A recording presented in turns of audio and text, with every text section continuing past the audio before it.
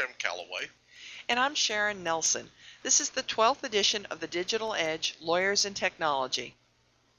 Today, our topic is Dancing in the Minefield, Outsourcing EDD Review Abroad. You know, Jim, there are a lot of forms of legal process outsourcing, which is known as LPO. And I confess, I didn't even know this term until about a year ago when I began seeing it. And LPO has now become a complete industry unto itself. You can outsource anything, of course. You can outsource administrative tasks. You can outsource patent renewals. There are all sorts of things you can outsource. But I think the controversy that we've seen in the last few months particularly is about outsourcing EDD review. And it's caused a very famous case by the name of Newman, which we're going to discuss later, to be brought up in the courts, which has since been dismissed or rather withdrawn. We'll probably see more of that case later on. But we've also seen just a whole heck of articles all over the place talking about whether it's ethical to do this outsourcing abroad, what security measures you need in place, and of course, and to segue into something I think you wanted to talk about, first and foremost, we now have a new ABA opinion on this issue. Yes, ma'am. Way back when I practiced law, an LPO was a loss prevention officer. That was the undercover security officers that worked in malls. So that may date me a little bit on this topic. You and me both. ABA formal opinion 08-451 was released on August 5th, 2008, and it generally covers the lawyer's obligations when outsourcing legal and non-legal support services. And of particular interest that we're not going to cover today was the fact that many small firm lawyers now operate on a contract basis, and I think they were relieved that ABA opinion doesn't do anything to limit their ability to do that. But the thrust of what we want to talk about today is outsourcing when you want to outsource overseas. The ABA opinion notes that it makes sense to outsource sometimes. You may not need to employ as full-time staff the number of people required to handle, for example, a large discovery and intensive matter. And so there's nothing unethical or problematic about outsourcing. But the problem with outsourcing overseas generally is to make sure that the tasks are delegated to people who can competently perform them. And then how do you oversee a project when you've outsourced it overseas, maybe in a completely different time zone? And so the ABA opinion lists several things that might be considered, and once you add them together cumulatively, it becomes quite a list. But such things as reference checks and background checks, and if you're dealing with an agency that hires the lawyers rather than a law firm directly with a service provider, what their hiring practices are, security of the provider's premises, and even, lawyers in certain countries don't have the same, some countries don't have the same training or professional regulatory system that we have. Even a country may handle things differently, as we'll discuss a little bit later, things like a search and seizure and whatever. So I think this opinion clearly opens the door, or leaves the door open, I think would be more accurate, for outsourcing. But there's a lot of details. As that saying goes, Sharon, the devil's always in the details. Well, I thought there were a lot of hurdles to jump. I wasn't sure that a small or mid-sized firm would feel very comfortable about jumping all these hurdles. I can see where the big firms would feel more comfortable and have more experience and breadth in order to be able to do this. But I thought this might be fairly intimidating for a solo or small firm. What do you think about that, Jim? Oh, I definitely think if a small firm lawyer's trying to outsource this type of thing, I think the short answer may be that more of them will be comfortable outsourcing to a licensed attorney in the U.S. because that clears most of the hurdles just by maintaining it within the U.S. So I think that's true. On the other hand, we're still at the infancy of this new industry, and things will evolve. They will. In fact, I was amused to hear one of the LPO companies told me that they had a solo attorney in the United States who was actually outsourcing the writing of his blog to India. Isn't that amazing? That's pretty interesting. And a lot of the issues relate to, government interception of data and these type of things. Sharon, have you thought about how that works? If we're shipping this all overseas electronically from the beginning? Well, as you know, I'm fairly cynical about what the federal government does and doesn't do with respect to interception. It occurs to me that this is one of the issues that the ABA did not address, and it would be interesting to see them address it. Government interception.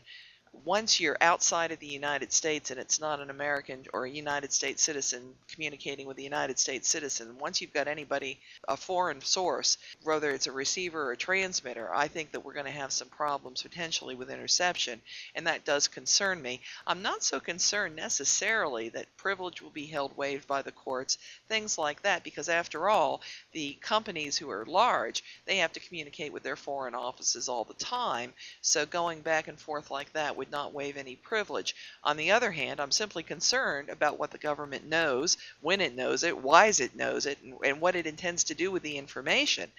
So I worry a lot about the interception, and I really haven't seen anything very solid written about this particular feature of EDD review abroad. So it's still a new area.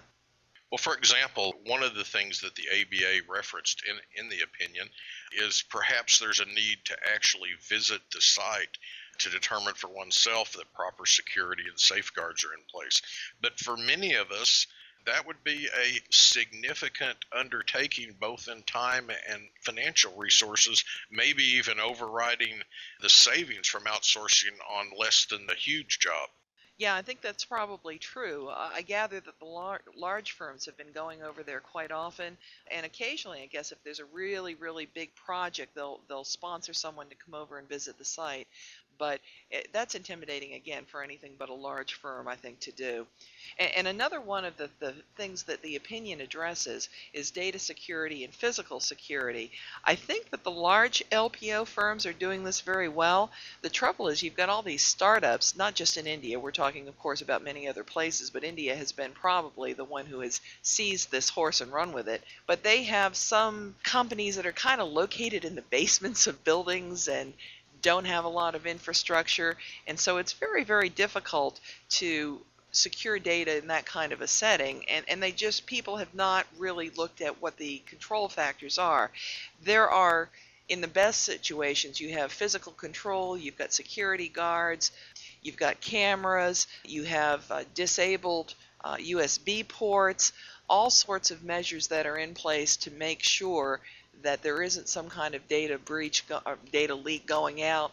Also, of course, they do background checks on folks. They have content management systems. They have filters. They have access control. There's just a whole number of things that they put in place to make sure that the data doesn't get out from the LPO, and in fact that it isn't even shared necessarily within the LPO, except to the extent it needs to be. But that is a huge issue, especially for law firms, which don't particularly have a very keen understanding of computers and high-tech security, and don't, for instance, perhaps understand the significance of having biometric access, things like that, because that just hasn't been a part of their world. And we mentioned earlier lawyer training. As we know, some countries a lawyer is able to call themselves with a lawyer with a minimum of training, and yet even if we assure that the lawyers are capable and well trained and well screened, how well will they be trained in terms of handling special data with particular concerns with the United States? HIPAA jumps out to you, Sarbanes-Oxley, all the different sets of regulations. So I know you visited with one of the large law firms that talked about literally spending hundreds of hours of classroom time just training their attorneys on specified U.S. laws. And so I think that's something that particularly with a startup or a smaller company, you have to be concerned about, again, depending on the type of data that you're shipping to them to be reviewed. The specialized data can present specialized problems, of course, and I do think that only the really established LPO companies you would want to have real confidence in that they can handle this kind of data securely. Likewise, I think it's very important, as you mentioned earlier, to do background checks, to get references on the company, to ascertain the financial stability of the company, to get some sense of its assets and so forth. Like I said, there's a lot of these fly-by-night companies now developing in India in particular, so I would really look for a company that's been around for a while and has established a reputation and clearly has an infrastructure. I would be keen to look at their security, both physical and data security, to make sure that I wasn't placing my data or my client's data in an insecure position, because I think that's going to be a real issue for many of the new companies starting up there. And if you're the lawyer in charge of providing the legal services, it's incumbent on you to exercise appropriate supervision, Sharon. But sometimes that's going to be really problematic, and the time involved in exercising the supervision may well cut into the savings to the client, which is one of the two prongs here. We're trying to save a little bit of money for the client and also allow the law firm to handle things that they wouldn't normally keep enough staff available to handle. So I think that's one of the things that, I work for a bar association, and that's one of the things that's going to be very interesting as we move along this road is what is adequate supervision and how does that work? Well, I've noticed that in the larger cases, they usually will have a project manager in the United States who's actually directing some of what happens abroad, which is, I think, one way to handle it fairly well, to make sure that there's someone here kind of watching over everybody's shoulders. But again, if it's not a large project, are you going to be able to afford to allocate those kind of resources? And I'm not entirely sure that will work out that way. I'm also concerned about the laws of the individual countries. I happened to ask CPA Global, and I do want to thank them for all of the information they provided to me. They were very helpful, and in particular we spoke to Brandon Daniels and Stephen Kong of that company, and they provided all sorts of information. But they also gave us something about the laws of India, and the chief law seems to be the Information Technology Act of 2000, and while it begins to address some of the concerns, just look at the year on the Act, 2000, and you already know that it isn't probably entirely up to speed. They also mentioned to me that they are working to modernize the laws and make them more harmonious with the United States privacy laws, but I don't know that they're fully there yet, and I certainly don't think my friends were saying that they were. They're moving in that direction, but it would be a matter of concern to me if those laws are not harmonious, and if, for instance, if a court can order that this data, for whatever reason, an Indian court can order that this data be turned over, that's a matter of some concern. I think that would be true in many cases, but it really bothers us, or it bothers me and the commentators in this area, that we don't know the laws. And there are some countries that specifically have blocking statutes where data can't come back out, and that can be problematic as well. So as we move to the globalization of law, and as we know that's become one of the hot topics of the year, the globalization has meant that all of the countries who are involved in having these field offices and these regional things and these LPOs, they all have got to move to make sure that their laws are consistent with one another so that we can trust in doing business with one another without putting data at risk. Another interesting question is conflict checking. Investment firms and a little bit later law firms had this concept of a Chinese wall, sort of a firewall within the firm to keep certain people from having certain information. I don't know that we all really thought of it being a Chinese wall that may actually be in China now under these new scenarios, but dealing with the situation where a large firm may be processing information for both sides of a lawsuit, or at least parties with adverse interest to something else that we're going to have to think about a little bit more. And I think that we can work through these issues, but the more I read the ABA opinion over and over in preparation for this podcast as I related to you, the more I became convinced that there were probably more open questions still left to be decided about some of these things. I absolutely agree, and it struck me that most of the LPO companies, the opinions I've seen from them, they say there's no problem with handling the data on both sides of a case. But I'll tell you, it strikes me that here at Sensei, where we do computer forensics, if we're hired by one side of the case and the other side calls, and that happens with amazing regularity, we have to say, sorry, we're conflicted out. I don't know that we're mandated to do that. I don't know that we couldn't create a Chinese wall, but we've always felt that it just wasn't appropriate to do. So we haven't done it, and I'm not sure I see a whole heck of a lot of difference. So I would be very hesitant, certainly as a law firm, to put my data somewhere in India where I knew the other side's data was sitting in the same shop. It just would bother me. Would it bother you, Jim? It does at this point, just because the more you get involved in a case, the more you think about the implications of the data and what's going to be proved up in court and what's admissible. So obviously, if it was just data processing in a raw sense, you wouldn't need to have lawyers involved exercising their independent judgment or legally trained people. So that bothers me. Another issue that was well covered in the ABA formal opinion is the idea of getting it, advising the client and whether the client needs to give consent. And I think that the ABA mentioned that they had some previous opinions that said the consent was not always required, and the client wasn't always entitled to notice that its legal work was being performed by a temporary lawyer. But they made a distinction in this case because the temporary lawyer was really similar to an employee. If you had a temporary lawyer who showed up at your place of business, who was supervised directly by you, who could be fired for misconduct and all those types of things, then it really wasn't a relevant matter for the client to learn that this lawyer was being paid, without benefits or for a temporary basis. But in this outsourcing relationship, it seems a lot different. And generally speaking, I think the ABA's opinion says that we're going to have to let our clients know when we're outsourcing things, particularly overseas.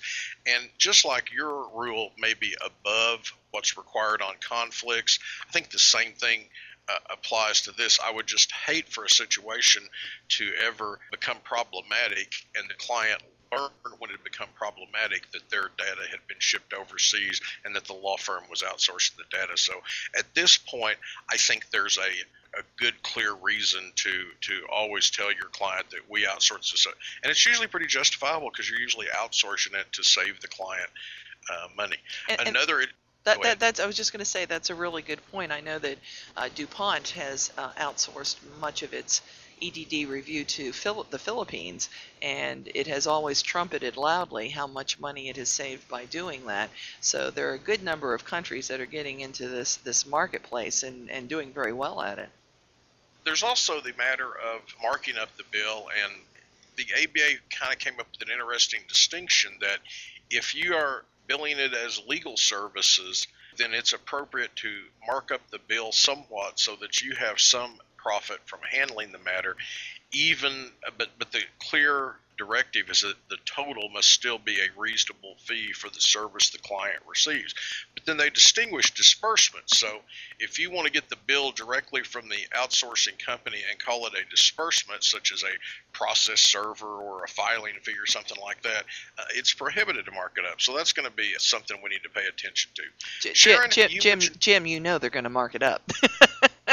Well, they're going to mark it up inappropriately. I'm sure they'll do it appropriately, but they're going to mark it up, and that is, I think that's going to be a huge issue over time. One of the things, and I'm sorry if I interrupted you, Jim. One of the things I know that we didn't get to talk about yet was costs, and it would probably interest our listeners to understand how much money you can really save, because money makes the world go round, as we know. And basically, they say if you're going to outsource EDD abroad, you're probably going to save, you're probably going to do it for 40 to 75% less than if it were performed here in the United States. Now, of course, it matters where you are and who you are. If you're a big firm in New York, that's a lot different than a small firm in South Carolina. Carolina. So there are some variants here, but that's a kind of a general rule. An estimate that you can give is that for every document in the United States, you spend $7 to $10 per document for review, and probably $1 to $3 per document when you're outsourcing it abroad. So you just have to look at the numbers to see why corporations are the ones who have led this charge. The corporations are just en masse beginning to go to the LPOs. The law firms have been a great deal slower, which of course is typical because we lawyers always tend to be the last to follow any charge, especially when it involves technology. We're much more cautious about it, but Microsoft, I know, is a huge user of LPO, as are many other major corporations, and the law firms are sniffing. So it's pretty clear that there's going to be a big movement because of the cost savings to make the client happy, especially if they can mark it up appropriately, as they say on the end, and not lose. And one of the funny fringe benefits to this is that you might be able to get more grunt work off of the talent pool that's coming in, and you might retain some of your talent because you're outsourcing the grunt work and you're able to give more interesting work to the talent that comes in. So you might retain those folks a little longer if they can cut their teeth earlier. We probably should have mentioned this earlier, but for lawyers who haven't been involved in this yet or don't have this type of practice, you should be aware that there are many U.S. lawyers now whose lives involve document review. Many of them work for temporary agencies or work on a contract basis for a law firm, and so there are literally lawyers who get paid much less than a premium rate and don't necessarily have benefits, but who spend all day reviewing documents for electronic discovery for weeks on end until a project's finished, and then maybe they take a week or two off and then take another assignment. So I can imagine that type of law practice would literally drive you and me crazy, but there are people who enjoy it for the predictability and mundaneness, I guess. Well, and I've actually had some of them write me in response to my blog post, basically saying they were telling me you're missing the boat. Forget about the ethical duties of the people who are outsourcing. I simply see this as competition. I'm losing my job here. And that was I honestly, I had never thought about that, how many lawyers would be losing their jobs as contract attorneys to the legal outsourcers abroad. So that really surprised me. Let's move for a moment to the Newman case, which we had referenced a little bit earlier. That case, which was filed earlier this year, alleged that the NSA was indiscriminately reviewing confidential data being communicated from the United States to foreign countries, and that LPO offshore providers cannot ensure 100% confidentiality of client information. Thus, the suit, which was a suit for declaratory judgment, said that passing data to an LPO provider constituted a per se waiver of any applicable privilege, and that therefore law firms had a corresponding obligation to tell clients that any communication between them will risk waiver. So it was an anti-outsourcing kind of suit. There was a lot of manipulation back and forth, a lot of shenanigans going on. Some people felt like the Indian attorneys involved in the case ran rings around the plaintiff. I'm sure the plaintiff doesn't see it that way. They did eventually withdraw the case, but they tell me, and again, this was in a response to a blog post. I'm always amazed by the power of the blogosphere.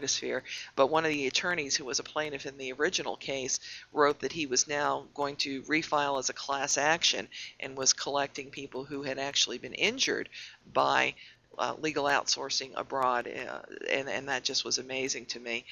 But I think the LPO companies feel like this argument is just really silly, and that it comes down to the same standard, that of reasonableness, that as long as there is a reasonable attempt to secure data, and in the case of the really good companies, I think their due diligence is very high. But then again, there are those fly-by-night companies, but reasonableness is the standard. So I don't know, what's your take on the Newman case, Jim? Well, I think it was interesting that in the response to you, they talk more about HIPAA information and how somebody's personal confidential medical information could be exposed, or the privilege, the medical privilege loss. So I just don't know about that. I'm a little bit reminded of the book The World is Flat by Thomas Friedman. You know, we've built these huge pipes to India and abroad that have made transmission of data over there now pretty much cost-free. And so we're going to see more and more of this in our global economy. You know, we see lots of interesting implications in the financial markets and other things because we're in a global economy. I don't think lawyers can expect that some of these things aren't going to impact us. And if something can be done cheaper overseas, it's going to be done overseas unless there is a clear restriction either from legal ethical authorities or statutory law saying it can't. Yeah, I definitely agree with that. And one of the things I discovered just by working with these folks at CPA Global, and again, I thank them for all the time and information they sent me, that particular company was founded in 1969 by patent attorneys. It basically was an IP outsourcing firm. So what was fascinating to me was that, here was this company after all these years, and it really was only 2 years ago that they began to start the EDD review. So even an established company like this bandwagon didn't start really. It didn't catch fire until a couple of years ago, and now they're up to 30 plus attorneys who are doing nothing but EDD review, and of course that number continues to grow. But I think that as an example of the old guard who's been around for a while, it's kind of fascinating to see how fast they're moving into this area. And of course, again, I think it is probably very wise for people to look at the credentials of any outsourcing company from any country to see how long they have been around, what they do have. The due diligence factors here, I just don't think you can overstress them, because if you screw this up, I think you're going to be in a whole lot of problems potentially. Well, and I don't want to sound overly nationalistic, but it may be that some of our local document review attorneys find themselves pressured into lowering their rates to keep their share of the market, and that may be just one of the many outcomes of our global economy. Well, it's certainly been an interesting time, hasn't it, just in the last few days as we're recording this. Today, the Russian stock exchange suspended operation, and of course, we've heard nothing but bailouts here, there, and everywhere. So globalization in this economy is going to continue to prove interesting, that's for sure. And that's all, folks, for this edition of The Digital Edge, Lawyers and Technology. Thanks for joining us. Goodbye, Miss Sharon. Happy trails, cowboy.